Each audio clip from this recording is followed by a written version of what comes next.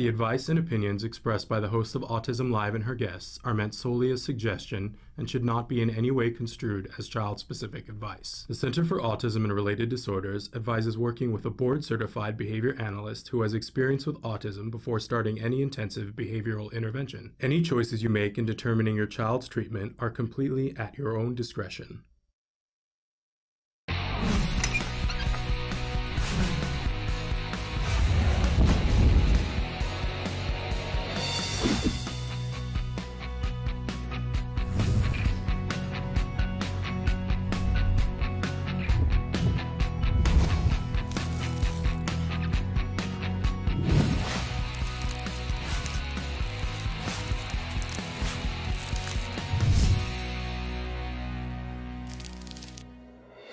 Good morning and welcome to Autism Live. I'm Shannon Penrod. Slightly less voice this morning than normal, but we're here and we're getting it done, right? Sorry that we're coming to you a little bit late, but that's okay. We got a big show for you planned this morning. We're coming to you live from the Warner Center in Woodland Hills, California. This is the home for Autism Live. It is also the home for the Center for Autism and Related Disorders. And can I just take 1 second to say that I know that we talk a little bit about CARD here on the show, and CARD gives us the space to do the show. They are the underwriters for the show. But I want to say, for my part, that I would be here talking about CARD even if that weren't true. I think that they are the best ABA provider in the world. That's my opinion, and I like to be forthcoming with you about that. But that is my opinion from firsthand knowledge, from having my son have 5 years of therapy at CARD, and that is why I am such a big cheerleader about CARD and what happens at CARD, because if you haven't heard this from me before, let me say this during the holiday season, I got my child back because of CARD. And I know I'm not the only one. I know that there are more and more of us that have that to say and are so grateful, and I don't think there's a mom that I've heard say that, and believe me, I've heard hundreds of moms say that. I got my child back because of CARD. None of us can say it without a crack in our voice, right? And a tear in our eye, because it's no small thing. In fact, it's the biggest thing in the world. But that is why I come in here. That is why I take the time to sit and talk with you guys, and why I bring up CARD. I know that some of you are in places where you can't get CARD, and I know that there are other great ABA providers that are out there. But I will say to you, if you have the choice, get CARD, but there are other ABA providers out there, and it is why I'm such a champion for you getting good ABA services in your life. If you have a loved one who is on the autism spectrum, whether they are an infant or a senior citizen, I know that ABA can help you to get to the things that you want and that they want. And that is why I encourage you. That's why we are here at CARD, more than that they gave us the space. I just wanted to be clear about that. Somebody asked me about that the other day, and I was like, I didn't mean to make sure I tell people. In any case, we're going to be with you live for the next 2 hours, and Gabe has started to already show you some of the different ways that you can connect with us. I do want to remind you that our homepage is still autism-live.com, but we do have a new website in beta. We were just showing it to you. It is at HTTP. There it is, right? See, Gabe is so good. http://beta.autism-live.com. Now, in both of those sites, you have access to being able to talk to us. It's different in both sites. So if you're on the old site, there is the computer screen. Click on the triangle. On the computer screen, it starts the live show or the most recently recorded live show playing. To the side of all that is the live feature. Put your cursor in the box that says your question and type and hit enter. It shows up here on my screen. Now, on the beta site, on the new fancy schmancy site, there are all these little blocks that you can choose. What video do you want to watch? And when we're live, at the top of the screen, it will, there's a red light. If you click on, it'll say live. If you click on that, it'll full screen the live show, and you can see a little bit better the things that we do here. But you still want to talk to us, right? So at the bottom, there's a little button that says chat. If you click that, it opens up, and you can type and hit enter, and then you and I can be having a conversation. So all that is true. But there are lots of other ways that you can watch the show. show. There's lots, and Gabe will show you some of those. Lots of other ways that you can connect with us on Facebook, on YouTube, on Twitter, on Periscope, you know, you name it. We have our own Roku channel. Lots of different ways that you can connect with us. We try to make ourselves available wherever people will look. And we're free on all of those things. We're a free download on iTunes. I want you to know that costs us money. But we want you to have it. We want you to have the information and share the information, because I believe and know that there's somebody out there that needs it. And sometimes you need it at 2 o'clock in the morning where you are, and we don't want to be just available during this period of time, right? We're down to the last 3 shows of the year. So we've got a big show for you planned today. I do like to start our Thursday mornings with something we fondly refer to as the jargon of the day. This is when we take on one word, one phrase, one acronym. We try to figure out just what in the hey nani nani are these people, these experts talking about. So today's jargon term, I kind of changed it because I had a phone call with Mom yesterday, and I thought, oh gosh, you know, even though we have Bonnie on the show, there's still so much that we need to cycle back over, because parents, you know, you tend to, there's so much going on, you listen to what's happening in the moment, and you do what you need to do in the moment, and you hear other things. I remember when people were talking about the teen years when my son was 3, and I was like, yeah, I'm not there. We'll talk about the teen thing when I get there, and then you blink and you're there, right?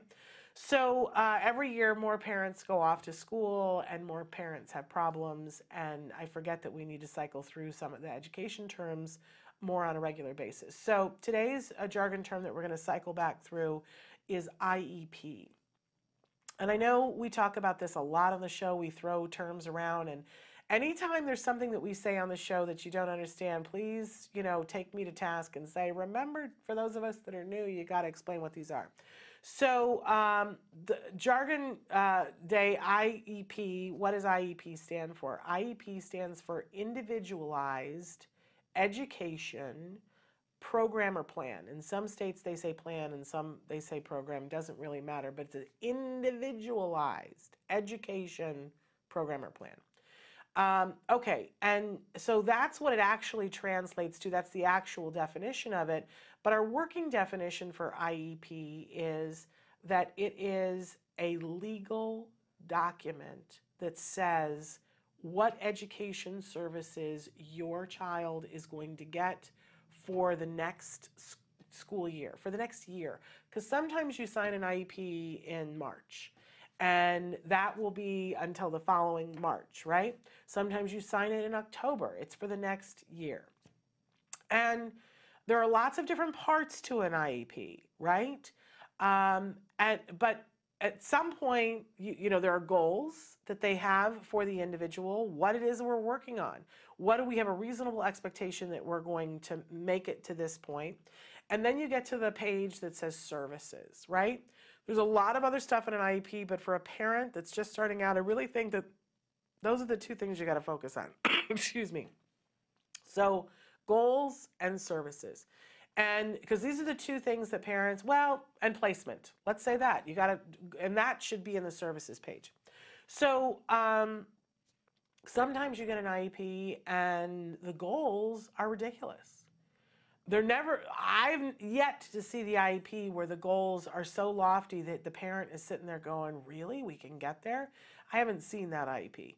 Maybe they exist. I guess that could happen, but I haven't seen it. And please know that I'm a former teacher and that I love good, talented teachers.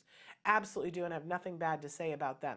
But there are some administrators that I have other things to say about. Because when people start looking at education as a monetary issue, I have a problem with that, right?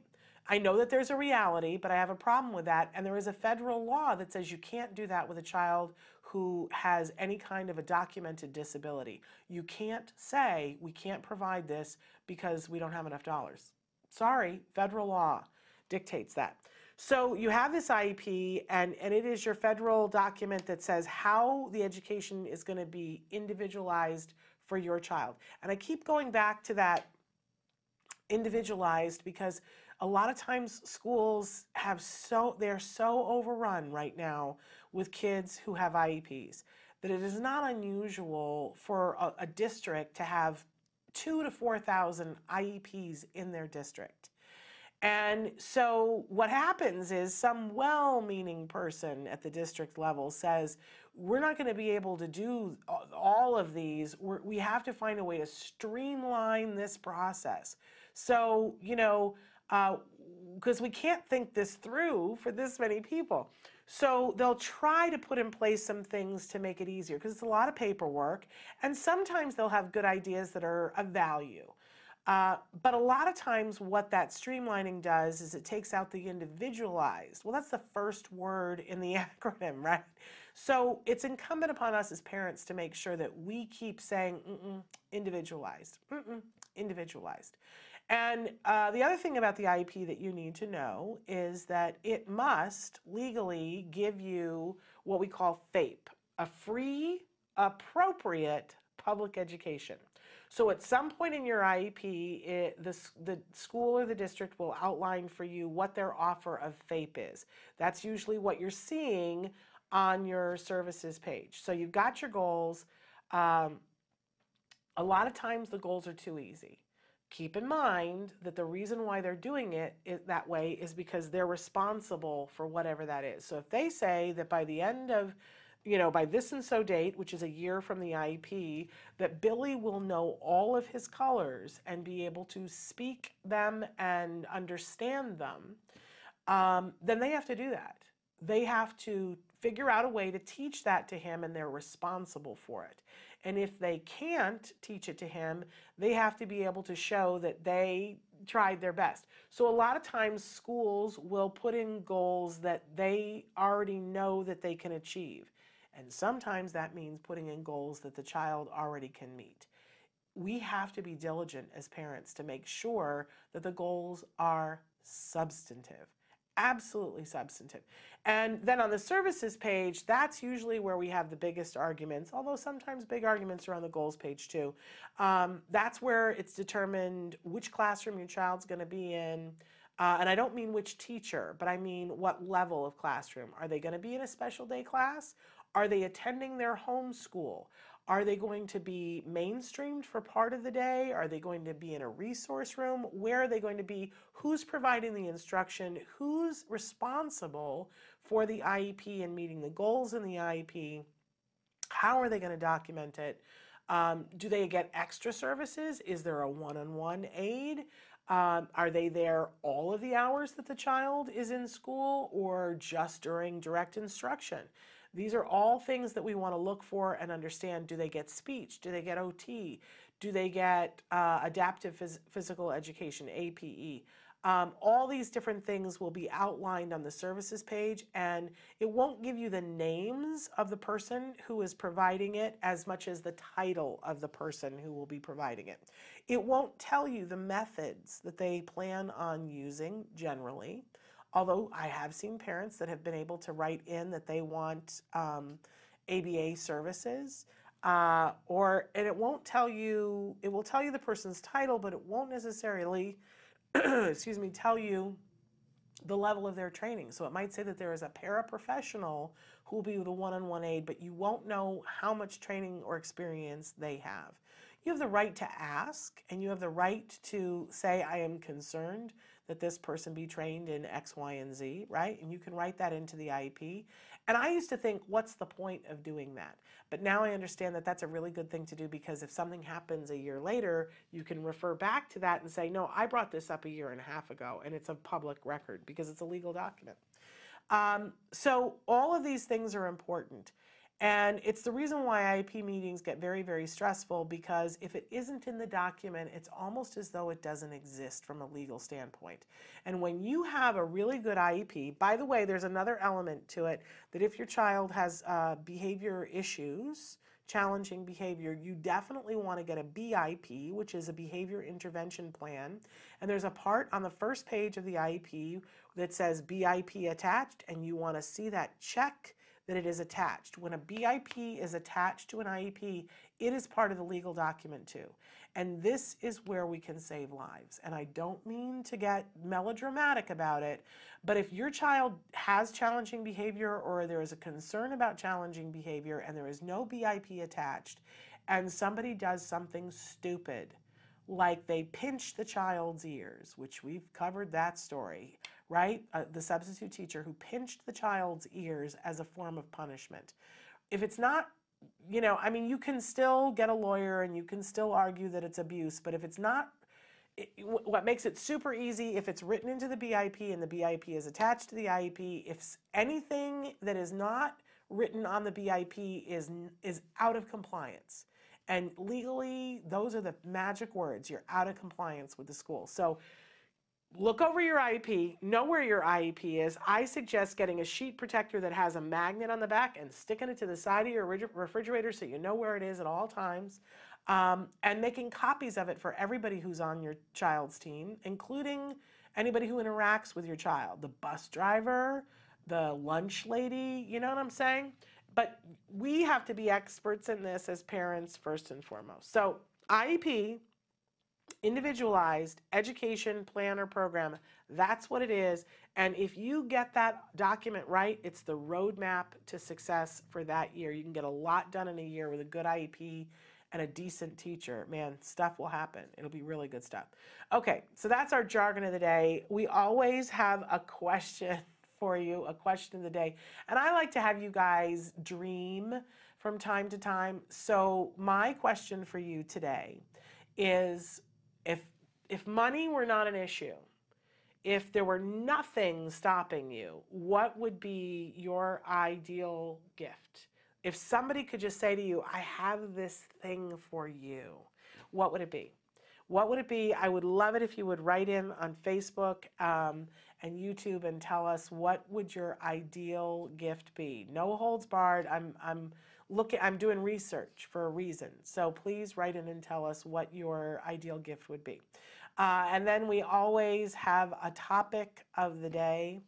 And our topic of the week for this week is making progress. Making progress. Because this is the time of year when a lot of stuff gets thrown out the window. It's the last 2 weeks of the year. I'm not going to start the diet now, right? Because I'm going to start the diet on January 1st. It's the last 2 weeks of the year, so we should cancel therapy. It's the last, it's the holidays, so we should cancel therapy. It's, I'm not going to start this new project now because of whatever. So we've got a little bit of time in today's show because unfortunately we don't have Bonnie Yates today. So I'm going to take this on for you and for me because I need to hear this as well. And you know what they say, that, the way to really learn something is to teach it. So we're going to take on this whole idea of making progress this morning and how we can get so much done in the last 2 weeks of this year that it'll make our heads spin. Okay? We're really going to take that on. But we got a big show for you this morning. I'm really excited because in just a few minutes, we've got Candace Pogge is going to be with us. She's your expert of the day. She's been working at CARD for a really long time. I can remember meeting Candace. She's a wonderful, wonderful person and practitioner. So she's going to be answering some of your questions. She's got a new role at CARD that I didn't even know about, so I can't wait for her to tell us about that. Then we're going to have some time during the show that we're going to talk about making progress. And then in the second hour, we've got an autism dad that I know that you guys are going to love. He works in the radio industry locally here, but he wrote a song for his son that's very special and moving. And so we're going to talk with him. Anytime we can talk to a dad. Wasn't it great yesterday? Did you guys get to see the interview with Kurt and Anna Wagner about the Wagner boys? Oh my gosh, if you didn't get to see that, I hope you'll go back and look at it. We're a little bit behind on putting up our highlight videos. We're a little bit behind on everything. We had our Sensitive Santa on Saturday, and I'm going to talk a little bit about that too. But, we're trying to get to the end of the year too, and we've had so much going on. Good stuff, though. We're not laying around waiting for things to come. We've been making things happen, moving and shaking. Anyway, I'm late. We got to take a break, and then we're going to be back with Candace Pogge answering your questions, so stick with us. Hey, I'm Candace Cameron Bure. Tom Bergeron. You're watching Autism Live. And you're watching Autism Live. And you're watching Autism Live. You're watching Autism Live.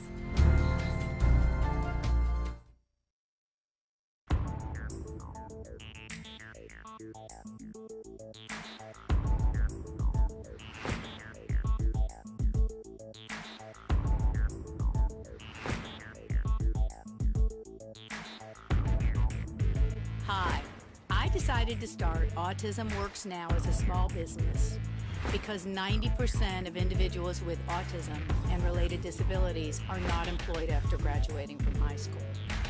Our mission at Autism Works Now is to create job opportunities for Spectrum youth and kids through awareness and education.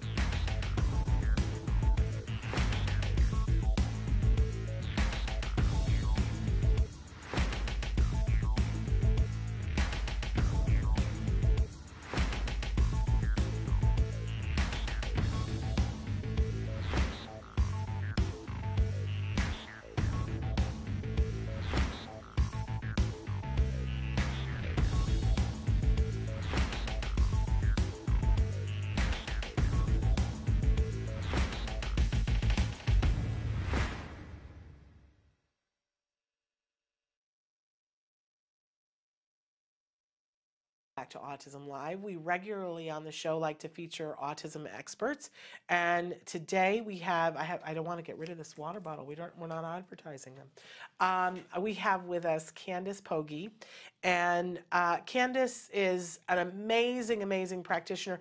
And Candace, how many years have you been with CARD? 10 years. 10 years.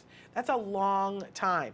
And you recently just changed roles. You had been a regional manager, and now tell us what your new role at CARD is. I moved into a clinical manager role, so I'm just going to be overseeing one center and working closely with that team. That's fabulous. And which center are you going to be overseeing? I'm still figuring that out. Right now, I'm up in Oregon, and so I'm helping a lot of our new supervisors get going. But okay. TBD, to be determined. All right. I have a preference, so I'm sure you do too. But let's compare notes later. I have a particular center that I would like for you to be at, but for very specific reasons. But anyway, so Candace, we had some questions for you, and I swear I have them here. I had them a second ago, and then I don't know what I did with them. Yeah. You have the questions too, though, right? Yes. Apparently I didn't pick up the piece of paper I thought I did, but I don't have the questions in front of me. So I'm going to ask you to read the questions because I am ill-prepared. I have the wrong pieces of paper. So what was the first question I sent you? The first question was, is it too late to start a child on ABA if they are 9 and nonverbal? Okay. And I think it's never too late to start ABA. There's always something, usually multiple things that we can help individuals and their families with. How old the individual is and where their needs are will dictate the type of ABA program that they receive. For a 9-year-old that is nonverbal, we'd most likely be looking at a focus program for them that will focus on developing a functional communication system, independence and day-to-day life skills. This would likely include leisure and play skills, any missing feeding and toileting skills, and social skills to start, along with addressing any behavioral concerns. All this is individualized and dependent on the needs of the child or individual. However, to answer your question, it's never too late to start ABA. There are a lot of people who will tell parents these really like definitive things like, oh, your child is too high functioning for ABA to be worth your time. And that just makes me break out into hives. And they'll say, oh, your child is too young, or your child is too old, or your child is too social, or there are all these things that people pull out of nowhere that have no truth to them, no relevance. It's amazing to me that, and of course parents, these are experts, or so we believe, and we end up listening to them. And it isn't until later that a parent will find out, oh my gosh, My 9-year-old could have been having ABA therapy and they could have been helped with all the things that they needed to be helped with. So I love that this parent actually reached out and asked this question, and I love your answer. It's never too late. It's never too late. Look, if there were funding for it, ABA would help me, right? I mean, this is the truth, right? If there were funding that I could get ABA therapy, it would help me so that they would have worked on the executive function skills that I needed to have the right piece of paper here on the desk, and then my life would have been improved. And the product that I would have turned out would have been improved, and it would have been better for me. ABA is the most efficient, most effective teaching tool there is. That's not coming from me. Studies have proven that. So there is no age at which ABA is no longer useful to you, and there is no ability at which ABA is no longer useful to you. So when people start saying to you things like, oh, your child is too fill in the blank for ABA, I think they're saying, I don't think that somebody wants to pay for that. And I would let your funding source decide that. And then I wouldn't let your funding source decide that. I would tell your funding source that your child needs it. Right, Candace? Anyway. That's right. So what was the second question we had? Okay. Oh, sorry. I lost it. 1 second. Got distracted. The second question was, I am waiting to start services with CARD. I have completed all my paperwork, and now I'm just waiting to start. What can I do at this time to be productive? I am 26, and I will be the client. Well, welcome. It's very exciting to have you joining our adult program. Well, it shouldn't take very long for you to get started at your local center. In the interim, I would recommend trying to come up with a list of priorities that you would like to discuss at your intake appointment. Write down any areas of need that you have, as well as your areas of strength. All of this will be very helpful during your initial meeting with the intake clinician. Also, if you're looking to really get ahead, you could start the very thorough assessment on Skills for Life. You should have received a login for Skills when you received your intake appointment. And if you can't find it in your email, you can reach out to skillsbookhelp@centerforautism.com, and they can find it for you. While the wait should not be long, if you are feeling that you cannot wait for services, maybe you're having anxiety or emotional self-control issues, I would recommend reaching out to your primary physician and getting a referral to a counselor that can provide you some support in the interim. Wonderful. And I do want to say, because time is relative to everybody, time and money, I think, are the two things that are relative to everybody. I remember when I was young and just out of college and I was living in New York City, and I went to a doctor who gave me a prescription, and I said, oh, how much is this going to cost? Because I had no insurance. And he said, oh, it's like super cheap. Because I said, can you fill it generically? Oh, it's super cheap. Then I went to the pharmacy and it was $75. And to me, as a new student, I mean, that's still a lot of money to me for a prescription, right? But I couldn't get it. I couldn't order it. And I went back to the doctor and I said, what do you mean $75 isn't much? And when we say things like time, it shouldn't take too long. In the realm of things, Candace is absolutely right. It won't take very long to get started. But when you're sitting in the middle of it, sometimes it could be a month. In extreme cases where there's funding issues, it could be as much as 3 months to get started. CARD tries really hard for it to never be that, but that 3 months can feel like an eternity if that happens to you. Right. So, I love that you gave some advice for what to do in the meantime, especially if they're having anxiety. And I absolutely love if you are an adult taking that skills living assessment, and if you are a parent of a child who's waiting to start, you have to get the skills assessment done before they will start you. And it's something that takes a great deal of time, and you have to pace yourself, but it's really productive, well spent time. Okay, Candace, what's the third question? The third one is, my youngest child screams in the car. I have 3 children, 2 with ASD. I feel so bad for the one who isn't. It's never about her. What can I do to stop the screaming? So there are a few things to think about in this situation.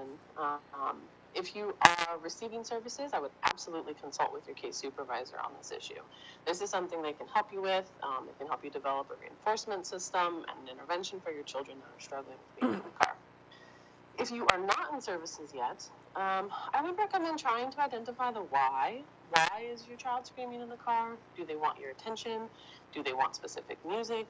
Do they want to continue engaging in what they were doing prior to getting in the car?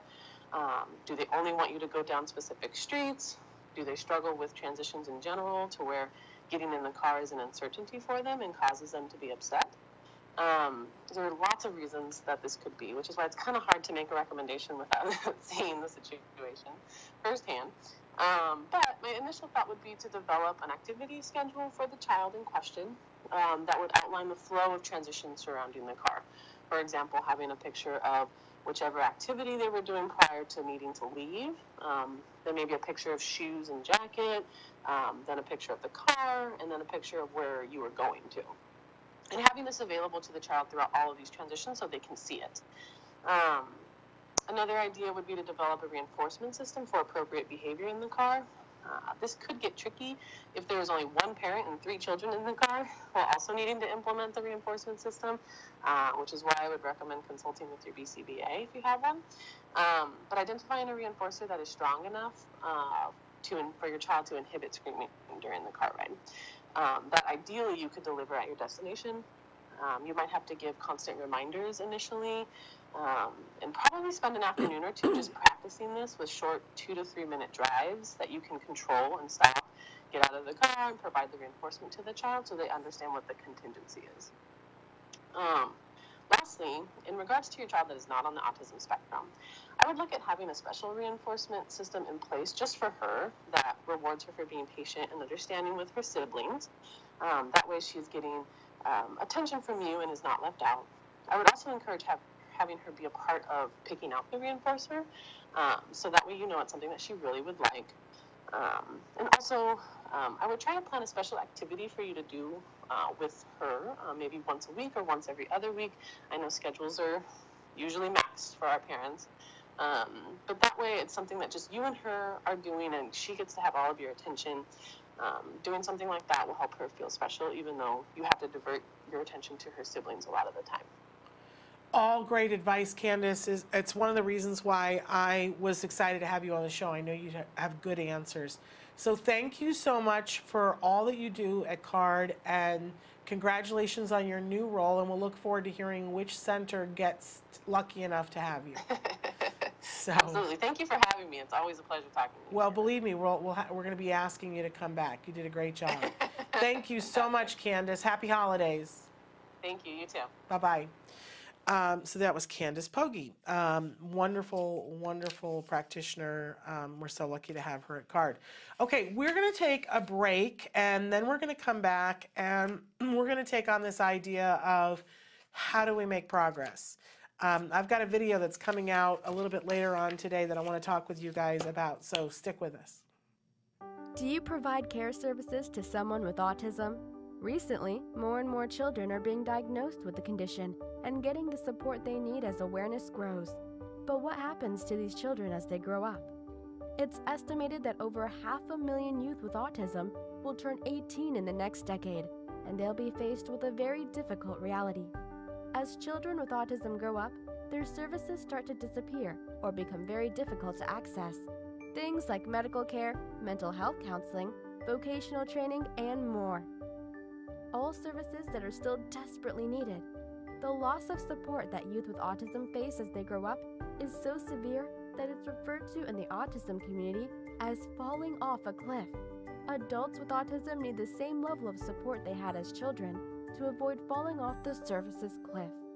Introducing Skills Living, the web-based software designed specifically to help transitioning youth and adults with autism so they can avoid the cliff and instead fly to success. With Skills Living, help your learner with autism develop the skills they need in all the critical areas of adult life, including self-control, planning, and problem-solving, effective communication, performing life skill tasks for independent living, acquiring and maintaining employment or other meaningful activities, developing and maintaining social skills and relationships, accessing transportation and public services, and being safe. Skills Living includes a comprehensive assessment, a data collection mobile app, behavior intervention plan builder, and automatic progress reporting. It also provides a complete curriculum addressing 16 key areas, spanning the entire range of functioning adulthood. Skills Living is easy to use and can be implemented by schools, parents, and autism service providers. Call or click today for your free demo and see how Skills Living can help your learner with autism avoid the cliff and instead reach their fullest potential. Skills Living. Wish, learn, become.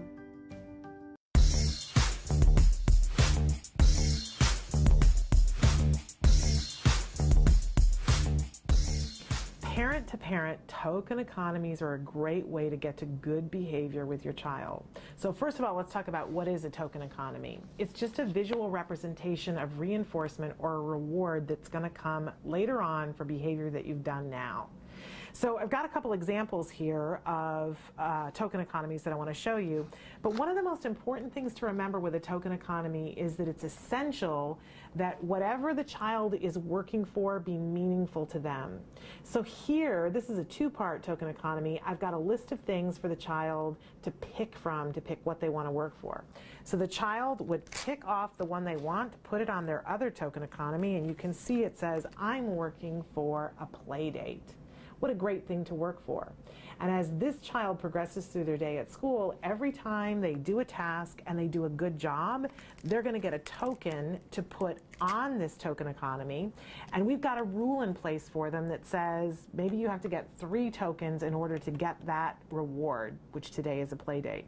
And as the child gets better, we're going to make it harder and harder. Maybe next week it's going to be 4 tokens to get the play date. This is another token economy here. This is a task completion token economy, so every time the child completes a task that there's a picture of, they can peel off a token and put it on to demonstrate that they have completed that task. Again, it's essential that they get a really wonderful, meaningful reward for having gotten these tokens. Using a token economy can be much simpler than this too, because you can download them to put a free app on any one of your devices. Right here on my phone, I've got a free app, Easy Kid Tokens, and when my child does a task and completes it, and he can specify what the stickers are. In this case, it is a ladybug, and when he gets 3 of them, then he's going to get his reward. This is a really simple way to take something with you when you're going on an outing and make sure that your child is staying on task and getting rewarded for the things that they do. It leads to good behavior. One of the most frightening things there is when your child wanders away or elopes. Welcome back to Autism Live. And you saw there a video, and Gabe was just asking me how long ago we made that video. So that video is like 4.5 years old. Yesterday I made a new video. We haven't been making so many of those parent-to-parents, but I made a video that is a parent-to-parent, although without all the, exciting graphics in the beginning. Because it's super duper important to me that we get the word out this holiday season. It's come to my attention that I keep talking to parents and I keep hearing them say the same thing over and over and over again about, well, we're just going to cancel therapy because. We're going to cancel therapy because we need some family time. We're going to cancel therapy because I've got holiday parties to go to, or we're going to cancel therapy because we have to go shopping, or we're going to cancel therapy because I'm just overwhelmed. And, I totally understand that thinking. I totally get it. I don't ever want to make it sound like it's like, what? Why would you think that, right? No, I totally get it. It's just that it's like your thinking is completely upside down. It makes total sense unless you know some other things. And then once you see it from the other side, you can never go back. It's sort of like the FedEx truck with the arrow. People used to talk about the FedEx truck arrow, and I would say, what are you talking about? I have no idea what you're talking about. And they said, look at the FedEx logo. Have you ever seen that in the white space of the FedEx logo, it has an arrow? And I was like, what are you talking about? There's no arrow in the FedEx logo. And then once you see it and somebody points it out and shows you exactly where the arrow is, you can never go back. You always see the arrow, right? So I want you to see the arrow about canceling therapy, all right? So you're thinking to yourself, I'm so busy, I have so much to do, and believe me, we have a video that's coming out about this. But Hopefully you'll find it amusing. But you're thinking to yourself, I'm going to cancel sessions because it'll be easier. And not only will you have more time to do things, but you won't have to pay the copay, so you'll save money, right? And you're sitting there saying to yourself, all of these things are true, except the first one isn't so true. If you cancel therapy and you don't have the therapist come, that's progress that your child didn't make. And that is probably one of the most important things going on in your life right now, especially if you have a child who's on the autism spectrum and doing ABA therapy.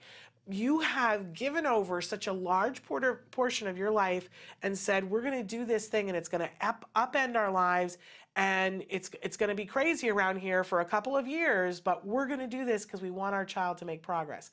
And my point is to you, if you're going to do that, then let's do it all the way. Let's not do it halfway, right? And sometimes parents will say, it's just one session. And whenever I hear that, I tell them the story of the mom who called me very upset last fall. She had twin boys that were starting therapy. And she was so upset because it was like the second week of therapy, and she took the twin boys to a center, and they both had scheduled with different therapists. And so she arrived at the center. Everybody was really excited. It was a Saturday morning, and they were going to do, you know, like 2 sessions. So they were going to get like 4.5 hours worth of therapy. And the first twin gets there, and his therapist is there, and they're excited to see each other. They're revved, and they start to do therapy. The other twin, the therapist wasn't there. It started out the therapist had car trouble and was delayed and couldn't get there. And eventually the car trouble was so significant that she had to cancel the session and they couldn't find a fill-in. All of that took like 20 minutes to sort out to see if they could get a fill-in, and they couldn't. So she had to turn to the second twin. These are small boys on the autism spectrum, and he wants to do what his brother is doing, and she says, we got to go home. This breaks my heart, right? I just like, and believe me, Card has been trying to do things so that that can never happen to another kiddo. But she says, we got to go home. Now he throws a tantrum. I want to stay, right? I want to stay. I want to learn, right? And she says, we got to go. So she takes him and goes home, and everybody's upset. Everyone's upset, right? Except the first twin is at therapy, and he's getting a therapy session. And over the course of the session, they work on colors. It's one of the things in his program. And he masters the color blue. And once you master something, right, in all likelihood, you have it the rest of your life. So the concept of blue, this little boy now completely, he knows what blue is. He can say that it's blue. He gets the concept of blue. And they work on eye contact, and they work on a whole bunch of other things. And when it's time to pick him up to go home, mom comes and picks him up, and he's excited. He's had a great day. He played in between learning things, and he's proud. He's happy to say to her, blue, and he knows the color blue, and mom is over the moon that one of her children has made all this progress in essentially one day, 2 sessions. The other child doesn't know blue. Right? And you think, well, that's okay. He'll go the next time and he'll know blue. It took 5 sessions before he knew the term blue. So when we say one, because part of it was that, you know, he didn't get the therapy, so he's like running to have to catch up. And the mom was saying to me, is he going to be behind the rest of his life? And the rest of us don't, a lot of us don't have twins to compare. But I want you to remember this story, because one session, your child could learn something huge that they have with them for the rest of their lives. So if we're saying to ourselves, I want this holiday season for my child to make the most progress that we can, what can I do to ensure that my child makes the most progress? Don't cancel sessions. I know that other things come up and you go, I want some family time. Great. I'm a huge advocate of spending family time. In fact, I think it's essential that you spend family time. But don't make the mistake of scheduling family time instead of therapy. Do it as part of therapy. So my message to you this holiday season is, whatever you're doing, do it with a therapist. So what that means is that you got to think a little bit ahead, and call whoever your provider is and say, we want to do this. And there are special rules for community outings when you're just going out into the community. But the truth of the matter is that your child has a program, which means that they've got a set of lessons that they are specific to them, that are very different from another kid on the autism spectrum. But there's a set of lessons that the therapists know that they do with your child at this moment in time until they master them and get more. And the progression is that we try to do this in a controlled environment, maybe in a DTT setting where we've taken everything else out of the equation and we're just working on this little thing. Then, after we've done that, we try to take this lesson and do it.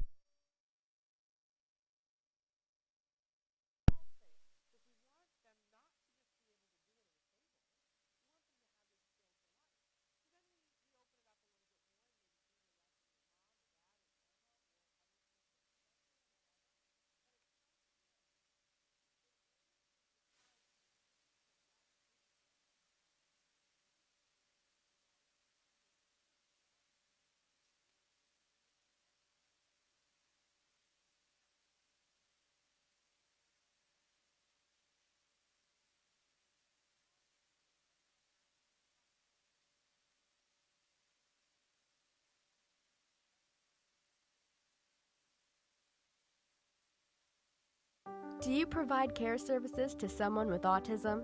Recently, more and more children are being diagnosed with the condition and getting the support they need as awareness grows. But what happens to these children as they grow up? It's estimated that over 500,000 youth with autism will turn 18 in the next decade, and they'll be faced with a very difficult reality. As children with autism grow up, their services start to disappear or become very difficult to access. Things like medical care, mental health counseling, vocational training, and more. All services that are still desperately needed. The loss of support that youth with autism face as they grow up is so severe that it's referred to in the autism community as falling off a cliff. I'm here, I'm watching Skills Living. Adults with Living. autism need the same level of support they had as children to avoid falling off the services cliff. Introducing Skills Living, the web-based software designed specifically to help transitioning youth and adults with autism so they can avoid the cliff and instead fly to success. With Skills Living, help your learner with autism develop the skills they need in all the critical areas of adult life, including self-control, planning, and problem-solving, effective communication, performing life skill tasks for independent living, acquiring and maintaining employment or other meaningful activities, developing and maintaining social skills and relationships, accessing transportation and public services, and being safe. Skills Living includes a comprehensive assessment, a data collection mobile app, behavior intervention plan builder, and automatic progress reporting. It also provides a complete curriculum addressing 16 key areas spanning the entire range of functioning adulthood. Skills Living is easy to use and can be implemented by schools, parents, and autism service providers. Call or click today for your free demo and see how Skills Living can help your learner with autism avoid the cliff and instead reach their fullest potential.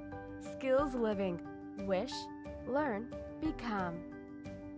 Hey, welcome back. So we had a mic issue. That's why we went away abruptly. And if you were watching and you couldn't hear me, that would be why. So what I was saying basically is that whatever you need to do this holiday season, you can do it with a therapist. And it actually, whatever you have to do will be better for having the therapist there. A lot of people will write in and say, well, but you have to have insurance funding for community outings. It's true that if you're just going out into the community to be in the community, you have to have insurance funding for it. But I'm making the case that whatever it is that you're teaching a child, at some point you need to be able to transfer that into the environment, right? So you don't need to get pre-approval for community outings, and I'm not an insurance expert, let me say that. But for instance, if you're working on eye contact and you're working on eye contact at home, or you're working on it on the sidewalk, or you're working at a Target, or you're working in line at the post office, these are all places that you need to work on eye contact. So when you're canceling therapy because you need to go to the post office, you're missing an opportunity. I was saying that many families will say to me, I need family time. But then let's play this out. So you have family time and you schedule it and you cancel therapy and you have family time and you've got 5 kids in your family and one of them is on the spectrum and you sit down to play board games, which I love as family, right? And your child who's on the spectrum gets bored, doesn't really know how to play the game, and you're trying to address them. Now 2 of the other kids are fighting, somebody gets frustrated, and before you know it, the whole thing falls apart on you, right? Well, let's rerun this exact same scenario and not cancel therapy. Instead, call your ABA provider and say, hey, can we have the therapist come to our house? We're going to have a family game afternoon, and we'd like for the therapist to be here. Now, your child probably has programs that are in, lessons that are in their program that will lend itself well to working on board games. Now, for some kids, this might be a lesson in winning and losing, right? For other kids, it might be a lesson in taking turns. For other kids, it might be a lesson in cooperative play. Or it could be dealing with sensory issues or answering WH questions. I mean, the list is endless. Pretty much anything that you have in a program can be worked on while playing a board game. Honestly, smart therapists can do this, right? So now you sit down to play the board game and you've got the therapist with you. So the therapist is not only dealing with your child, but is also helping the family to cope. So that when your child bobbles with the rule or something, and the therapist is helping them to figure that out, and Joey kicks them and says, you didn't do it right, then the therapist can be saying, let's try that again, and why don't you tell Joey what he needs to do it right, and we'll use our words. You're working in conjunction with the therapist, but the therapist is not only teaching your child, they're teaching the whole family how to make it inclusive with a child who's on the autism spectrum. For those of you who have dads in the family that are working really hard and sometimes aren't as involved in the ABA, and so they're, you know what I'm saying, that sometimes they don't follow through in the way that we would like them to do that, there's no better time than through game time, because then the therapist can say, hey, Dad, can you ask him the question and ask him in this way? And then Dad does, and the child responds, and Dad goes, look, we were able to do that. Now, Dad learned something, and the whole family is having fun. You're actually getting to do the thing that you wanted to do, which is to spend family time, but you're really getting it done because everybody is including the person on the spectrum and nobody's having a meltdown. So in that session, your child makes progress, the whole family makes progress. Do you see where I'm coming from? When it used to be that it was much more common that we did things like this, that when I think back over the therapy that we had, if we hadn't gone to the grocery store, oh my gosh, that was one of the big places where my son tantrumed, was the grocery store. And don't kid yourself, it got to the point where I didn't want to go grocery shopping. Now back then, we did not have all these wonderful services. If we did, believe me, I became agoraphobic. I would have been agoraphobic sooner, but I had to get food, right? But it was terrible. I used to go at 2 o'clock in the morning to the one grocery store that was open 24 hours a day because my husband would be home with my son, and that was the only time I could shop in peace. And then the therapist started going with us to the grocery store. Now, I would be lying if I said to you it's all hearts and flowers and roses, right? Because sometimes the therapist will ask you to do something and you feel like, oh man, I just feel like, I got to have this young person explaining to me in public how to parent my child. I get it. Man, it used to upset me too, and it wasn't my favorite thing. But can I tell you what it got us? I can go anywhere with my son, absolutely anywhere. And I don't have to worry about his behavior. I have not worried about how he would behave in like a decade. Isn't that crazy? And there was a time when I thought, I'm never going to be able to go anywhere ever again. But that happened because I was willing to take a therapist with me, and I was willing to be uncomfortable sometimes as I was learning what my child needed. we have to forgive ourselves for not knowing everything, and we got to use the best resources we have. And that absolutely is this core of therapists that surround our kids. So I'm advocating for you that if we truly want to make progress, just think of it this way. When it rolls around and the ball drops and it's 2019, what do you want to say about these last 2.5 weeks of the year? Do you want to look back and go, man, we made a lot of progress in these last 2.5 weeks? Or do you want to look at it and be like, oh man, we got to get back on track? Which one do you choose, right? Because the truth is you have the decision right now. It's not about January 1st. It's about right now. I remember a long time ago, I was at a conference and somebody was describing to me about how, life is not like this. Life is like this, that we have ups and downs and ups and downs and ups and downs. And they said the secret to success is that when you are on an up track, enjoy that. But when things start to level off and you see that things are going down, try as desperately as you can to, if nothing else, maintain then. Because what happens is you've gone up and you come down a little bit and you maintain, and then you go up from here and then you maintain here and then you go up from there. So the trend still is going up. Otherwise, you're just doing this, spinning your wheels. Please don't do that with your child's well-being. Please prioritize therapy. Take a therapist with you. Do all the things that you want to do this holiday season. I love to watch the Hallmark movies, right? And they always in the list, they have the list of all the things that the family wants to do. Oh, we want to go to the Christmas tree lot. Oh, we want to go have hot chocolate at this and so restaurant. Oh, we want to go to this holiday event. Do everything on your list. Don't cut a single thing out. Just take a therapist with you. Do therapy at that event, and you will have your child will make progress, your family will make progress, and it will last, because not only will that have made a difference for this holiday, but it'll make a difference for every holiday that you have with your child after this. Maybe you don't get it all. Maybe next year you still have to take a therapist for most of those things, but you won't have to do it forever.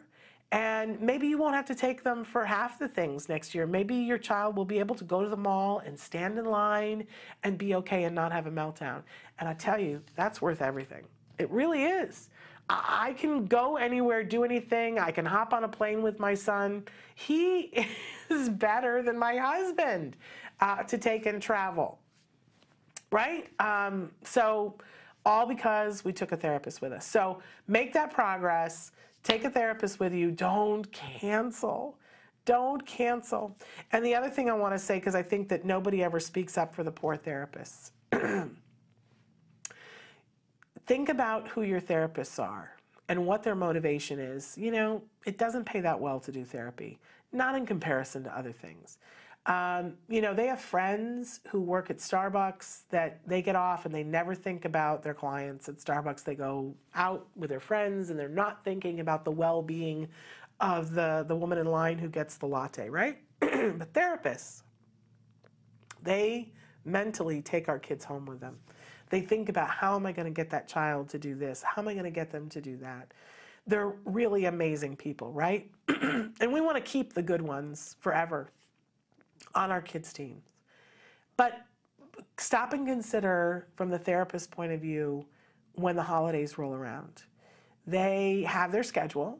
They've made themselves available for this set of time, thinking that they're going to go and work with kiddos and they're going to make progress, and that they're going to get paid for it. And I don't know about you, but I would imagine that those therapists have plans for that money. Especially over the holidays, right? Things that they need to spend it on, tuition, gifts for their friends and family and loved ones. So they go to do their therapy and the therapy sessions get canceled. And that can be so frustrating, because then the kids start to regress. It's true, if they don't have the regular amount of therapy, they will start to regress. And not only that, the therapist makes less money. The therapist doesn't get paid if they don't do therapy, even if it's you canceling it. Now, most ABA providers will try to find another family that needs therapy, but last minute especially, that can't be done. So we make the therapist's checks smaller. And I gotta say, in retrospect, that's a really gritchy thing to do.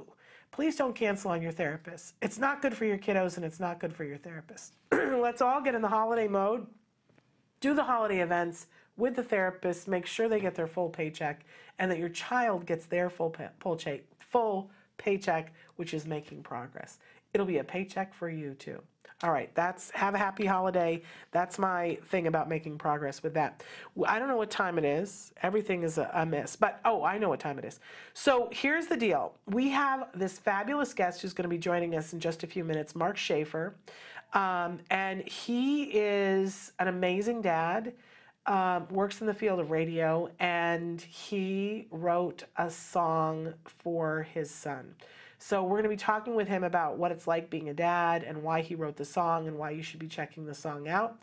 That's all coming up in a few minutes after these messages. Stick with us.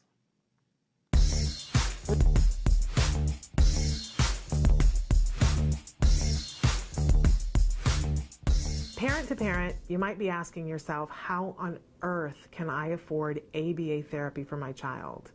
Well, the short answer is you can't. No one can. It's really expensive and it's overwhelming to most families. But the story doesn't end there, fortunately. The first thing that I want you to think about is tapping insurance resources. So many insurance companies are paying for ABA therapy right now. So that's your first best bet. Make sure and see if your insurance company is providing benefits for ABA therapy and check back often. Now, if you see that you don't have insurance right now for ABA, don't panic. There are still other resources. The next place to go is to your local support groups and ask them what local resources there are. That's a great place to ask for information because often states and even counties have support for ABA. And then beyond that, you might consider applying for grants. There are many fabulous grants out there to help you to get support for your ABA therapy. But most important, it's absolutely essential that you get ABA services for your child. We know that that's essential for all of our children and that you won't be able to do it on your own. So seek out those services and support groups that will help you to fund your ABA journey. It's really important to remember that all behaviors happen for a reason.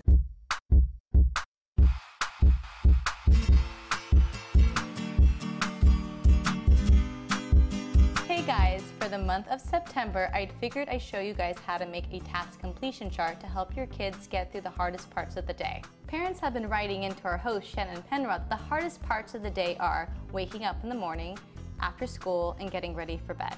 Please keep in mind you can always modify the task completion chart to focus on the skills that your family needs most. The template we'll be using today to make the task completion chart you can find at facebook.com/autismlive. All right, let's get to it. The materials you'll be needing are the template, cardstock, scissors, hole puncher, glue, pipe cleaner, Velcro, and photos or images.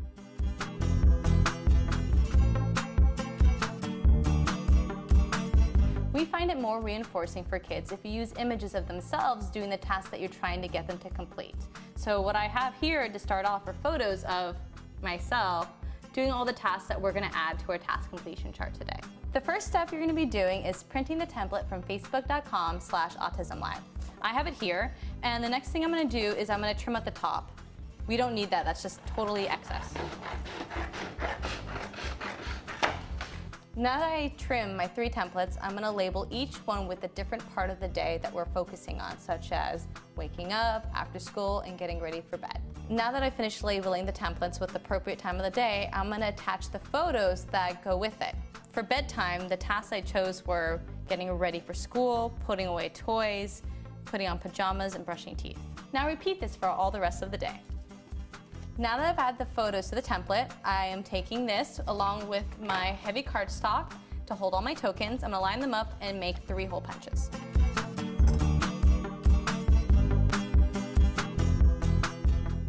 I'm going to take this pipe cleaner and attach the pages together with it.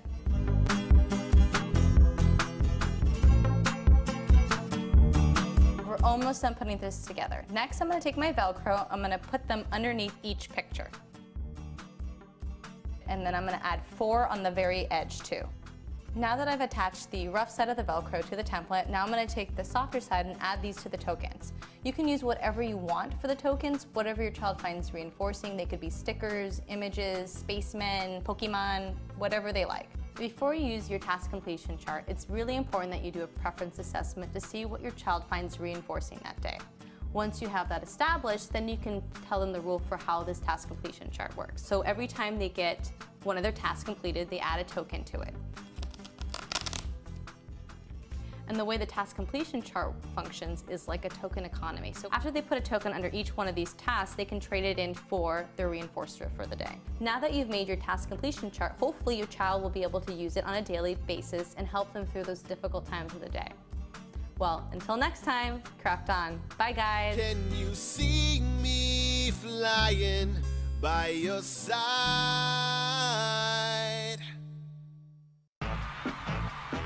You say howdy, we say hi. Let's get wild, let's get wild. Let's get wild. Let's get wild. Let's get wild. Let's get wild. Hi, welcome back to Autism Live. I'm Lisa Ackerman. I've got Kristen Selby-Gonzalez here with me today, and the feedback overwhelmingly. Oh, chicken nuggets! Probably one of the easiest recipes on the planet. We know all of our kids love chicken nuggets. Let's talk about corn. GMOs, genetically modified foods, are no bueno for a lot of folks, and we agree. So I've actually called the manufacturers to make sure these are GMO-free product. Really simply, what I did with the corn flakes is just the old-fashioned crush away. That's just the easiest way. Maybe you can crush that a little bit for me. That's something our kids can help us with, yeah. Too, if they're doing cooking with them. Well, and fine motor improvement. Absolutely. Boom. Sensory issues. Boom. A lot of people will over-season. They season for adults. So from the standpoint of just putting it in enough flavor. Now that we got our base, our coating in, I'm going to work on how we coat the chicken. Now, Kristen, was Jax ever allergic to eggs? He has been. There's a lot of options with eggs. Don't you know that you can also look at duck eggs, really? Quail eggs, and other types of eggs that even though they look the same in the bowl, they're different on the allergy panel. Let's say you find out you're allergic to every egg on the planet. You can use a little bit of water and arrowroot starch. I've got a high-grade stainless steel, non-Teflon frying pan. I'm using high heat oil, getting all ready to go. So we're just really easily going in and coating the chicken. Now, when I'm flipping these, Lisa, do I flip over and over, or do I just cook one side and then the other? You know, I prefer to cook one side because what happens is the good coating that you spent all this time crushing for me falls off. Gotcha. Bonus. About how long do you cook on each side? About 4 minutes on each side. We'll do it. And I think you're almost there. Yeah, you're good. You're golden. Good. Fantastic. So if you want to take them out. So now that we got the last batch in, let me take you through what these finished babies look like. Like I said, you're going to have some happy families out there wanting to eat this. This is so easy. You saw how quickly we got in and done. Just want to remind everyone, we really want feedback at Autism Live and want to know what you want to see next. So if you've got an idea, a recipe you want us to convert or to talk about a particular topic, we'd love to hear from you. You could do that at autismlive@gmail.com or Facebook land. We're all on Facebook, facebook.com/autismlive. And then again, there's already thousands of recipes waiting for your eyeballs to go cruise over on the TACA website. We'll look forward to seeing you next time on Autism Live. Thanks for joining us. You say howdy, we say hi. Let's get wild, let's get wild. Let's get wild.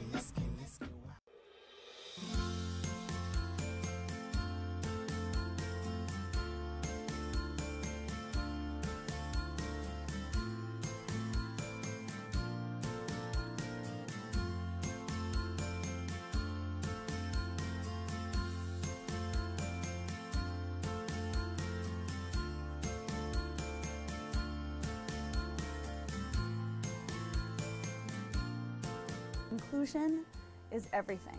Feeling like we have a place where we belong, and when I say we, I'm first and foremost a mother of a child on the spectrum and not, and gym owner and now founder of carrying this to families who need it as well. My son is extremely hyperactive. Getting him to calm down is a very difficult task. So the idea of Rock the Spectrum Gym, where he could just go and run and play and do all these fun things without any kind of worries and just go, go, go and bring down that energy, it helps us so much at home. You know, in the home or at school, it's not acceptable, but this is the one place it is acceptable for the child to kind of be themselves and get it all out there and just really just be themselves.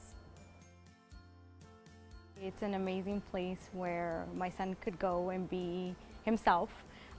You get to meet other parents who are in the same journey as you are. I think the most popular aspect of it is how they include all children of all types, not just only learning disabled, lower functioning, moderate functioning, high functioning, and non-disabled.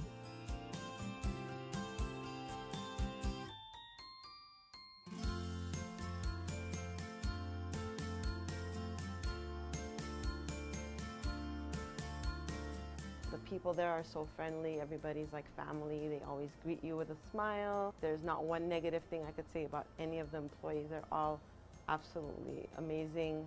I think every parent should walk in through those doors and see what an amazing gym it is. Now a diagnosis being 1 out of 6 kids are in some way or form affected with sensory processing disorder or autism. That's why We Rock Now is on the rise. People want to be a part of it. People know that they have a community there. They know that they can learn more information about things that they don't know themselves or that they can share, build friendships, and basically get what you get in an OT facility, but it's not $150 an hour. It's $12.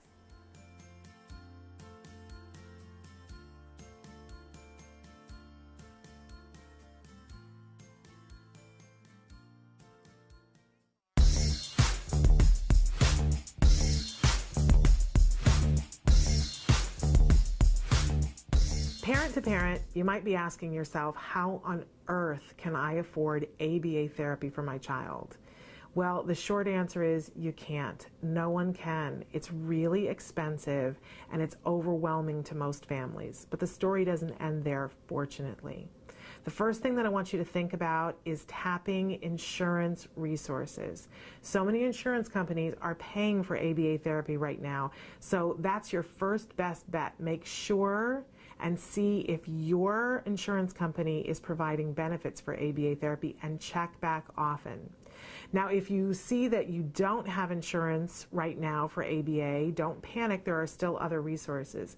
The next place to go is to your local support groups and ask them what local resources there are.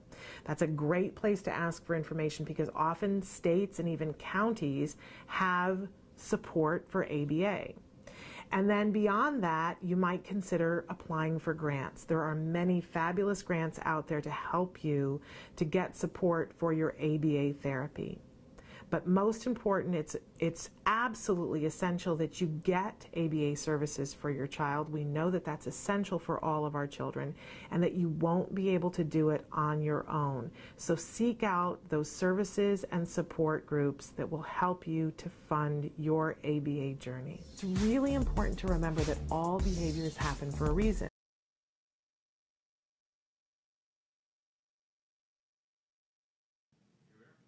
Welcome back to Autism Live. If you watch the show at all, you know that there are certain things that I just love. I love autism moms. I love communing with autism moms and connecting with them, but I gotta be honest that getting the opportunity to talk to an autism dad and an awesome autism dad is something that I will always walk on hot glass to do because, I don't know, there's something particularly really thrilling and exciting for me when we have a dad who's willing to talk about the empowerment and some of the tough stuff that comes with being an autism dad. It just, I don't know, it's thrilling to me, and I think it's important for everyone in the autism community here. It's a voice we don't get to hear often enough. So I'm thrilled, so excited that we've got one of those awesome autism dads with us right now, joining us via Skype. Mark Schaefer is with us. And Mark, look at all the equipment you've got there. You're putting my studio to shame here. Tell our audience where you're Skyping from. Well, actually, Shannon, I work at K-Wave 107.9, and it's a radio station in Southern California. But today, I'm calling you from Harvest Christian Fellowship in Riverside. Oh. Because I have a meeting out here, and so it just worked out. I called them up and said, I have to do this important Skype. Can you hook me up? And so I've got Shay outside the booth here who just hooked me all up, and we're good. Well, and I thought you were at the radio station. I truly thought that's where you were. They've got a nice setup there. Well, I don't know if you know or have heard of Pastor Greg Laurie, but he is a very popular evangelist and does the Harvest Crusades, does them in Dallas, Texas. He always does it here in Orange County. And so he's got a great setup. He does a lot of radio work. Well, look at that. I'm impressed. So, Mark, I like, where do we start? You are an awesome person in the community. You're well known. You are someone who's always getting it done. And in addition to that, you're an autism dad. Let's start with talking about how that came to be. How did you find out that your son was on the autism spectrum? Well, it's a great story. We found out back in 2003 when my son Justice was 3 years old. And, you know, he wasn't hitting his milestones. And whenever I would talk to people, they'd say, oh, he's a boy and boys are just a little bit late. We went and took him in for, you know, all of his routine medical, and the doctors didn't say anything. And so I was just like, nope, he'll talk when he talks. And, you know, I don't know why he's not making eye contact or tiptoe walking. I'm not worried about it. And one day I went outside and we had a neighbor across the street who was just 2 weeks younger than my son. And I walked out to go to the store, and this little boy said to me, he goes, hi, Mark. And I said, hi, Dutchie. And he goes, where are you going? I said, oh, I'm going to the grocery store. And he said, oh, my mommy goes to Safeway. And I go, well, that's where I'm going. And then I got in my car and, you know, said goodbye, got in my car, and I drove away, and I'm like, wow, Justice can say milk, please. Yeah. There might be something wrong here. And my wife had had that inclination before, but we just didn't know where to go or where to turn. And so luckily I was working with one of my sales reps. I was a sales manager at the time. And one of my sales reps' sister did floor time for autistic children. And so I started talking with her, and she said, let me have my sister come over and just spend some time with your son, and she'll be able to tell you what's up. And so we had her sister come over, and she spent like 20 minutes with my son, and she said, yes, he's autistic. Yeah. And my world just started crashing around me, to be honest. And I think, you know, of course I can't know, but based on the things that I've heard over the years, I think this is harder for the dads. What do you think, Mark? Do you agree with that? I don't know if it was harder, it was different. Because when I found out that my son was autistic, I had, of course, all these questions. Well, what does that mean? What's his life going to look like? Am I ever going to, you know, have my star athlete that I wanted, or am I this, or am I that? You know, is he going to go to high school? Is he going to graduate? Will he have all of the things that I had growing up? And I hit this low so quick. I sunk into the worst depression I've ever had in my life. I'm not a depressed person, usually very happy, but this just hit me so rock solid. Whereas my wife, when she found out, she said, oh my gosh, good, finally I have a diagnosis, I can get to work, I can figure this out, I can help him. Before now, I just thought maybe I was crazy because no one else saw it. So yeah. I hit my rock bottom right away. And she hit hers about 8 months later when we were at a clinic back in Philadelphia area. We were at the Family Hope Center, and we started getting all this information, and it was just overwhelming to her. And that's when she hit her low. She had a panic attack. We had to call an emergency, you know, ambulance to come and take her from the freeway to the hospital. But back at Family Hope Center, I was like, okay, great. You mean we can work hard and help him? Hey, I'll work hard. Yeah, I wonder if that's like a part of it, that, you know, that everybody plays their role in this, and that for different partners, and because I don't want to generalize, that the story that you're telling is a very similar story that a lot of parents report. It's very similar to our story. I was like, you know, we got the diagnosis, now we can kick it into high gear.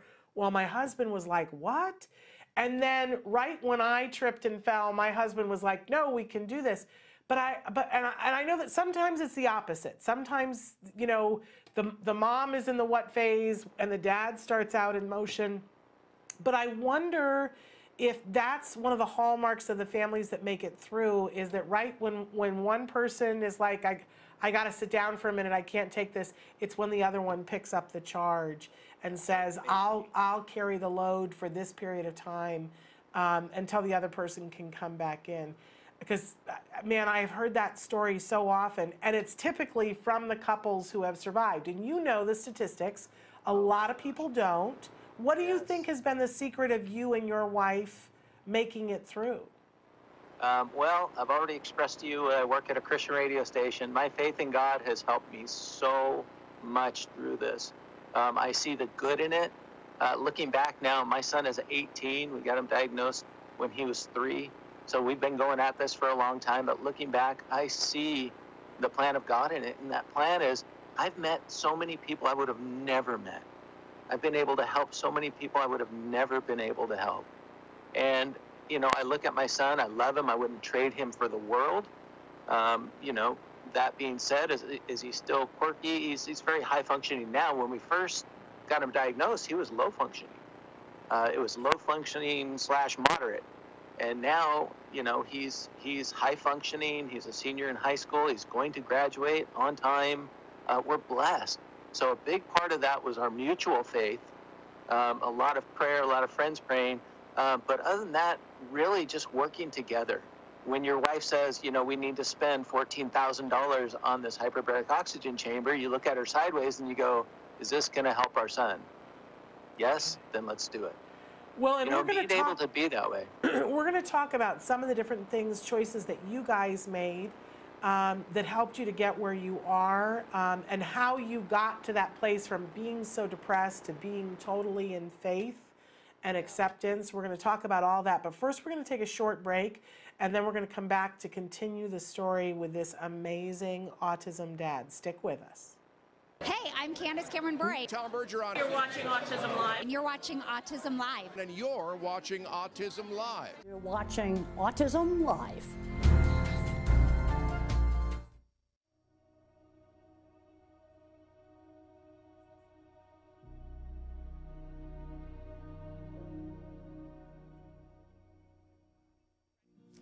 If you're watching Autism Live, chances are you care about the life of someone, or perhaps many people, living with autism. You spend countless hours trying to make a better life for them. It may not have been easy for you to watch the show today. You know, sometimes you could be juggling so many balls in the air, you feel like a circus performer.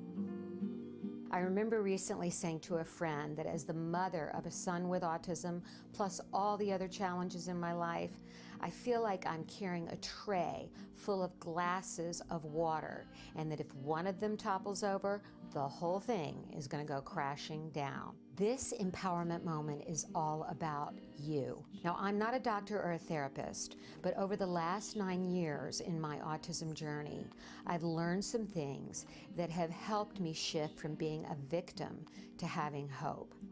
See, I've been in that place, down on the kitchen floor, on my knees, praying for answers of what happened to my child.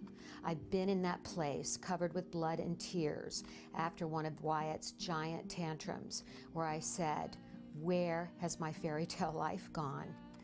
I have a feeling you're a member of that kitchen floor club too.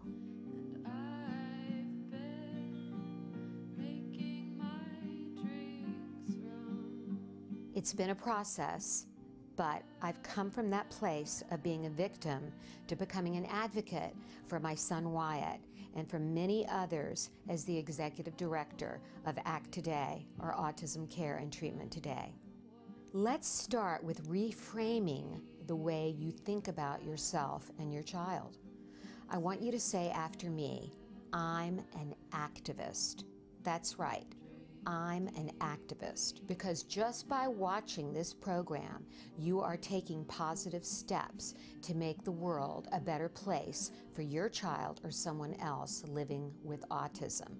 You are a positive force of action in the world.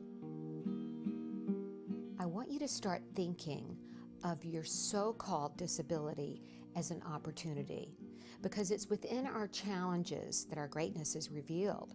That's where we find our courage and resiliency. And parenting a child with autism is one of the greatest challenges a parent can face. You have the choice to see this as a journey of self-discovery. Some people take expeditions to climb Mount Everest to see what they're made of. You don't have to travel that far, because parenting a child with autism is an expedition of the soul. Until next time, stay strong and keep the faith. Welcome back to Autism Live. We're talking with a very special autism dad. Mark Schaefer is here with us. And he was telling us about his son being diagnosed and about it taking him to a place of depression, which is not his normal, but that he was able to get to a place where he was filled with faith. And I really want you to tell us, lead us, Mark, because I know that there are people who are watching in this holiday season and they're still in the depression place. How did you get from point A to point B? Well, first of all, it took time. You know, I had to really, I had to grieve the loss of my son. I had to grieve the loss of something. And so I was very hurt, and there was a lot of questions. And one of the things that was so significant that I remember is the blame game, where I would blame my wife that it was because of something in her past, and she would blame me because there was something in my family line. And we went back and forth with that for probably like 6 or 7 months. Like, well, it wasn't because of me, it must have been because of you. And, you know, and that is just such a dead trail. That is, don't even go down that trail. Because the reason your son or daughter is autistic is because your son or daughter is autistic. We don't have the answer for that, but what you do have is your same beautiful child. I remember going to see our doctor, and he said, look, this therapy will help your son, but know this, when you walk out of here, you have the same son. So he's not going to totally change. And so you have the child that you have. God has given you that child, and now you've just got to figure him out. And that's what I always say about my son, Justice, is he's my enigma. He's my big question mark. How do I figure him out? And that's one of those things that it's actually become kind of fun for me, but it wasn't at first. So you asked, how did I come out of it? It took time, and it took a little bit of hope. And it was interesting because at the time where we lived, we had some neighbors across the street whose son was diagnosed recently with autism. So they put us in touch with their friends, and their friends told us about a clinic back in Blue Bell, Pennsylvania. It's called the Family Hope Center. And you know what? That bit of hope really helped. We were on a plane within the next few months, and we went out there, and that's when my wife, like I said, that's when she kind of crashed and hit her depression. But when I got out there, I was like, okay, we can do this, we can help him. Because my biggest question when my son was diagnosed is, what's he gonna look like when he's a teenager? Yeah. And everyone said, we don't know. Yeah. And I said, well, you have to know. There's other autistic kids. But, you know, one of the best quotes is, when you've met an autistic kid, you've met one autistic kid. They're so different. And that's why certain therapies will work on some and certain won't on others. And I always like to say, you know, we've gone the full gamut. A through F worked. They were awesome.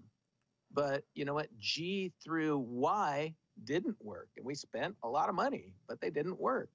And I still haven't discovered what Z is. So that's why we say it that way. I love that. So let's talk about some of the things that worked for you guys. So what did you do that was helpful? Well, the first thing we did was we found out about the CFGF diet, or GFCF, yeah, gluten-free, casein-free diet. And, you know, some people were singing its praises and other people were saying that doesn't work. Well, we decided to give it a try, and we got some really good coaching on that. And we found that out through Dan, by the way. Defeat Autism Now is another organization that helped us greatly at the beginning. We found a Dan doctor, and we got some coaching on that. And my wife was so rigorous. I mean, we had 2 toasters in the house, so there wouldn't be any, what do you call it? The cross-contamination, yeah. Cross-contamination, yeah. We had a set of pans that we would cook in that were gluten, casein-free, and a set of pans that weren't. So we took it to the extreme. My wife, back then, things weren't labeled, and my wife would call the companies and say, is there any chance there's any gluten in this? And so the first thing we did was we took him off of dairy. And I remember being out front with the neighbor playing, and this was like maybe 3 or 4 days after. And he said, "Hey, Mark, did you put Justice on a new medication or something?" I'm all, "No." I go, "Why?" And he said, "Well, he just seems clear. He seems really present, not typical for him." And I go, "You know what? All we did was take him off of milk." Yeah. And I thought, wow, there really is something to this, because when you first hear about diet, you think, well, how can that have anything to do with his autism? Right. And we saw huge changes. So my wife decided, let's take him off of gluten. And when she did, he didn't eat for 2 days. He was like a opiate addict coming off of heroin. Yeah. His eyes were just black, is how she described him. And then after 2 days, that kid ate anything we put in front of him. And we put vegetables in front of him, he'd eat them. We put whatever. Before that, all he wanted was pizza, goldfish crackers, anything that had the gluten and the casein in it, because he was getting that opiate high from it. And so that really helped him. So the GFCF diet, I've always said, was the best thing we ever did for him. But actually, I've kind of amended that, because the best thing we ever did was had a little brother. Because his little brother, Jordan, will not let him just walk away. Yeah. He's in his face. But the gluten-free, casein-free diet is the first therapy-driven thing that we did that was great for him. And how much is the age difference between the boys? 5.5 years. Okay. Because a lot of people, it's that thing about right about when their child is getting diagnosed, they're considering having another child, and many people back away from it and say, I don't know if this is going to be a great thing. Yeah. And yet I hear from so many parents who went ahead and had the second child that it's one of the best things that they did for their child. Talk about why that is. We went through the same thing. It took me that long to talk my wife into having another child, because we were so, she was just terrified we'd have another autistic child, and we loved our son Justice, but another one, that's so much work. Yeah. And we knew families that had a few. Yeah. And so she took all these precautions ahead of time, anything that had any trace of mercury in it, like her contact solution, she stopped using. Underarm antiperspirant, she went and found a healthier one. She went gluten-free, casein-free for a year before, she conceived. So she took all these precautions, and we don't know if any of those helped or not, to be honest, but it sure made her feel good about it. And when our son was born, he's typical and neurotypical, and, he had some speech delays and stuff too, but not on the spectrum. Yeah. And man, I'm telling you, he is the best thing that we ever did for my older son. I love that. And for anybody who's listening to the prep that his wife did and thinking, oh, that might sound a little like, I don't know, we've featured many times here on the show Dr. David Berger. There is a study, it's called the P2I study, that talks specifically about can you reduce a mom's risk of having another child with autism through controlling environment, and they have found that you absolutely can. Yeah. The studies are very clear that doing just exactly the things that your wife was doing, and depending on, excuse me, what's going on in the mom's immune system and what's going on in their environment, there are other specific things they can do specific to the person that they can reduce greatly the risk of having another child with autism. So I think that what your wife did was ahead of her time, and yeah, she was definitely onto something. So you mentioned the GFCF diet was really helpful to you guys. What else did you guys do, and your son, but what else was really useful for your son and the progress that he made? Well, I've already mentioned the hyperbaric oxygen chamber. I think I have that down as number 2. Of what we did for him. We saw great improvements as his gut began to heal. So the GFCF diet, when he was eating gluten, his stomach was just torn up. He had a lot of yeast. So we did the hyperbaric chamber. And well, first we did a round with a medicine called Diflucan to kill off the yeast. And man, when we did that, we had the worst yeast die-off that our doctor had ever seen. but that did great things for him. His stomach was just ripped to shreds. So the hyperbaric oxygen chamber helped it heal his stomach. That with the new diet, we saw a lot of great things. After that, we did chelation. We tried a few different chelations. We tried the natural one, which was a ash. It was a volcanic ash that was rich in minerals that we would do. And what it does is it dries the child out, so it draws toxins out of their skin. And we saw mild results from that. But then we went to DMPS, and we did that. We did it transdermally, which means it's a cream that you rub on, and boy, it stunk.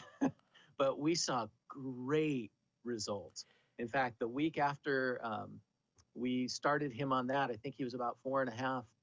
My wife took him to speech therapy, and when they got done with this, when they got done, they walked outside with the speech therapist, and my son Justice looked at his mother and said, "Mommy, I want to go down the curly slide." And his speech therapist is like, "Oh my gosh, what are you doing?" And we, Jenny just started singing the praises of the chelation. I know some people have had bad experiences, but again, it goes back to each child responds differently.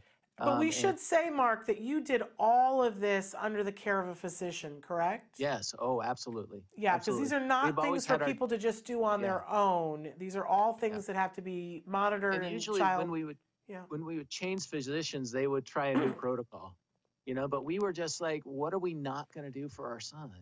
So, some things, like I said, we threw a lot of money at some things that just didn't work. And it's unfortunate, but, looking back, I don't have any regrets, because of where my son is now. It all played a part. Well, and let's talk about where he is now. And so he's 15 years old, correct? He's 18. 18 years old, excuse me. Yep. I can't do my math. He's 18 years old. And what is his life like now? Well, right now he is a senior in high school. We have him at a private school, so it's a little bit smaller school. He's doing great. He's got his full course load. He doesn't get any help at all in the classroom. He is just there by himself, and he's got some friends. He's got limited friends. I'm going to be honest. He's not playing any sports, although he's thinking about going out for golf next semester. He loves his video games. He's a big Fortniter, was a big, what's the other one called? What's the one there they build stuff? Minecraft? Yeah. Yeah, Minecraft. So he was really into that, and now he streams. He has his own YouTube channel. He's just amazing. He posts his own videos. So he's really doing great. And what's his relationship like with his younger brother? Oh, they fight like big brother, younger brother. It's like one of those any things kids where, would. right? It's one of those things where, when they're fighting, you get on them and you're like, hey, you guys stop it. And then my wife and I look at each other and go, well, that's pretty typical. So that's good. Anytime you see that, you're like, that's good. And along the way, you and your wife got very involved in researching and knowing all these things, as did you. And along the way, you became advocates too. Talk about how that happened, and did that help you? So I gotta back you up just a second. Sure. Because Jenny was the one who did all the research. Okay. I was trying to slip you in a little credit there, Mark. I know, and I appreciate that. I did some, but I'm a people person. I talk. Okay. And so I'll go meet people and talk with them and see what works and find out information like that. But she's the one who spent the countless hours at night, and I know the moms out there listening know exactly what I'm talking about. Yeah. We both had our own ways of figuring out our little question mark. And so how that transferred into being an advocate is so many doctors would refer us, say, well, you know what? We would go in to see our primary physician, who is this older gentleman, and he'd be like, you know what? I just had 3 more kids come in who are autistic. Can I give the moms your number? And we would always say yes. And we would go through the whole thing of this is what we did, because when we first walked in and actually saw this doctor, he's the one who said formally as a doctor, yes, your son is autistic. And he was like, here's a pamphlet. Sorry about that. Bye. Yeah. He had no one to refer us to. He said, you can go to Children's Hospital and, they can do some tests, but that was about it. And so we felt that void. And this was before, Autism Speaks was very big. This was before TACA was very big. Both of those organizations have great information now of first steps. What do you do? Yeah. But we were just kind of left to figure it out. And I felt my heart just went out to those parents. Like, your son is autistic, your daughter's autistic, now what? And so that's where our hearts really just went, well, how can we help people? And it's tough because as you try to help people, some of them take your advice and some don't. Some just go, that's too hard. I'm not willing to do that. And you're just like, wow, we just have different mindsets, I guess. Yeah. Because I've always been whatever my son needs. Like I said, what would I not do for my own son? Absolutely. And so you did get involved with Autism Speaks and started a good relationship with them. And you were also involved with TACA. A lot of times I watch families and the progression they make. And at some point, families will choose to get involved with a group or an organization. And I watch what happens when they choose to do that and how much more confidence they have and how much richer their lives become. And I almost wish we could force people into joining a group, say pick whichever group you want to join and be a part of it, but you're going to get something out of it. Do you feel like that being involved with those groups helped you guys? Yes. Now, early on, we would go to some group things where it was just kind of families getting together, to talk, or, autism dads or stuff like that. And we found some really bitter people. And, you try and help them, but they would just turn negative. Now, what I've noticed with the bigger organizations, they kind of have it figured out now. So we started helping out first with TACA, just because we were working with a physician, or not a physician, they were a caregiver when we started doing the Tomata system, and they referred us to TACA. And so we got involved with them, and they gave us so much good information. And we would go down to their family picnics every year in Orange County. And what we really liked about it was a sense of community. As you know, Shannon, and as our parents know, autism can be very lonely because, 99% of the time you're at home with your child, or probably a little less than 99, but so much of it you're at home. And like this last weekend, I was out at Autism Speaks Walk Orange County, and I actually helped MC that event, and there was 8,000 people out there, and it was all about celebrating. It was all about having fun, and you feel this community of, wow, I'm not alone, because 90% of the time I feel like I'm all alone. Yeah. So that's where I feel like, yes, people should get involved.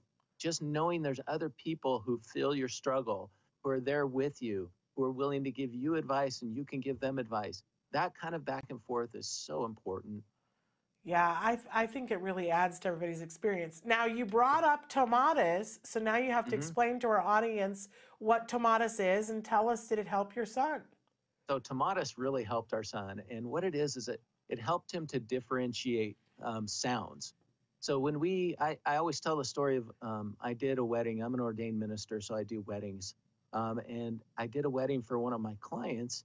And we went to the wedding, and at the reception, my son Justice had both hands over his ears and he was under the table because he couldn't stand all the noise. And so we had to excuse ourselves early to go home. Well, when we started him in Tomatis, what it is they'll play like classical music through headphones like I'm wearing right now. And it'll be classical music, and then they'll throw in a sound, just an odd sound here or there. And it's nothing sharp, but it starts training their brain to focus on what's important. And so the Tomatis protocol really helped my son. Again, I've talked to parents that have tried Tomatis and it didn't help. But for my son, it really helped him to be able to organize sound so that he could block out things that were just background and he could focus on things that are being said. And we saw him that with an increase in magnesium that we added to his supplement regimen. Really helped him to stop having to cover his ears because of sound. Yeah, I'm a huge fan of chelated magnesium in anybody's diet. I think it's one of the greatest overlooked supplements. But who was it that told you to go to Tomatis? Tomatis sent you to TACA, but who recommended Tomatis for you? That would be one of my wife's best friends in the world. Oh, now you're going to get me emotional. We have a friend, and her name is Amina, and she is just this wonderful woman who is just a step ahead of us in the autism thing. You know, she had a son. She had actually adopted her nephew who was autistic, and took him on. And then she and her husband had a son, and he turned out to be autistic as well. Wow. And so she is my favorite Amina line is, "You've got to fight for your babies." She was just a fighter, and she gave my wife so much good information. And I believe it was Amina who told us about Tomatis. It was either that or one of the centers that we had down in Dublin. We went to Happy Talkers in Dublin. I think Charlene is still there to this day. Dublin, California is in Northern California. And it may have been Charlene that told us, but we met Amina through Charlene. So there you go. Well, and we're running out of time here, Mark, but I know you've talked about how you view this in a different way. And there are people watching right now who are in that place of lack. And you know, because you have been there, where they feel like, ugh, I had this plan for my child and I had a plan for my life and it just went away. And they don't understand when a parent who's further down the road who can say, I look at this now as a gift. And it hurts for them to hear that, because they say, this is not a gift. Yeah. And I always struggle with how to explain to them, I felt that way too, but you're going to get to a place, it's going to take a while. How do you explain to them when you say that you look at this now as a gift? What can you say to them? You know, I look at, so one of the other things I do at my church is I help out with high school ministry. I've been a youth group pastor before, and I've worked with a lot of high schoolers.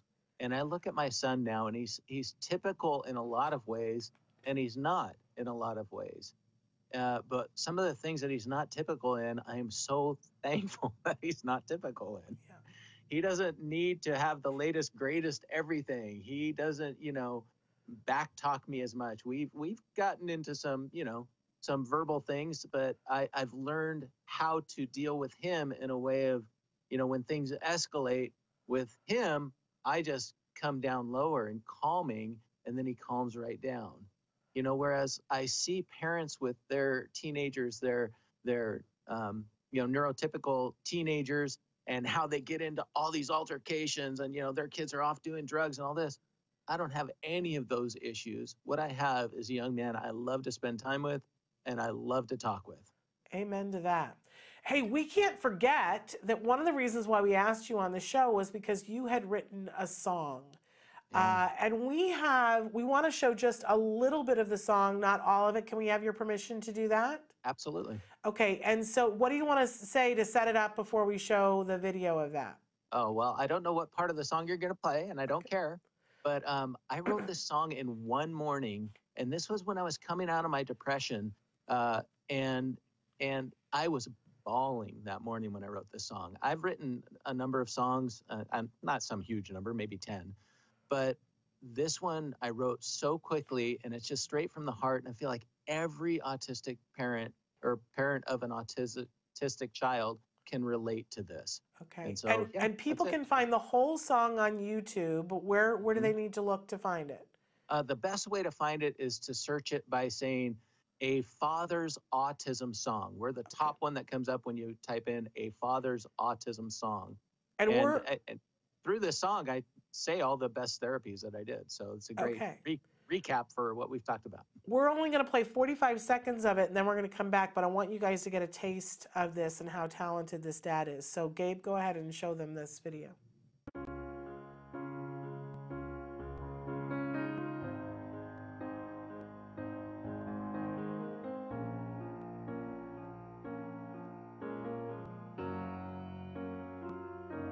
It seems like only yesterday we were living so carelessly. What a beautiful baby. Oh, what a beautiful family. What does the future hold? Well, it's so bright and so clear. Nothing could be better. Oh, we've got nothing to fear. Baby, can you hear me? Why won't you look into my eyes? Tell me how you feel inside. Please don't run and hide. Then the bottom dropped out. Well, we lost the sound, but you can already see how emotional. We want you to go, and the point is we want you to go and watch it on YouTube. We don't want the views from it here. We want you to give those views to Mark. But you can see that it's a very emotional song from a dad to his son, and it tells the story. The story unfolds. You may have already seen it, but it's worth watching again. So again, tell them what to search so they can find it, Mark. You type in a father's autism song. Okay, a father's autism song. We just think that your story is amazing, and we're so happy for you and for everything that you guys have been able to accomplish. And I'm so glad that you were able to come here and share this, because I know that there are some moms who are watching who their husbands that are still in that depression phase. And I want them to see that you can be in that phase and end up where you are. That can still happen, and that it takes time. And I want for the dads to see how amazing it can be when they get involved, because honestly, when dads get involved, it's a really special thing. So we really want to thank you for everything that you do, Mark, and wish you guys the best of happy holidays. Thanks. Can I share one last thing? Yes, absolutely. So something to look for on World Autism Day this year. I've been in talks with Autism Speaks, because my son Justice came up with the idea of lighting up Minecraft blue. So we're going to do a Lighted Up Blue event online that will stream, where people can buy skin packs, and the money goes to Autism Speaks, and it'll be a way of unifying our community online. What a wonderful thing. So Congratulations. That's not sealed yet, but we're starting the talks. Let's So, put it out hoping into that the universe. I think that can and should happen. I think that's wonderful. I can't wait to see that. That'll look really cool. Well, congratulations to you and to your son on that. And again, thank you for everything that you do. Happy holidays. You too. Thanks, Bye-bye. Shannon. So what an amazing dad. What an amazing story. And so thrilled that we had an opportunity to talk with him. We've been trying to connect with him for a while, and our spam filter stuff wasn't getting to him. So thrilled. He was so willing to be on the show. We're really thrilled about that. All right, so I got to talk a little bit for a second here about, we've only got 2 shows left to the end of the year. I can't even believe how quickly we're getting to the end of the year. But there's a lot of stuff that we have to cover next week. And don't forget that Dr. Doreen Granpeesheh is back next Wednesday to answer your questions.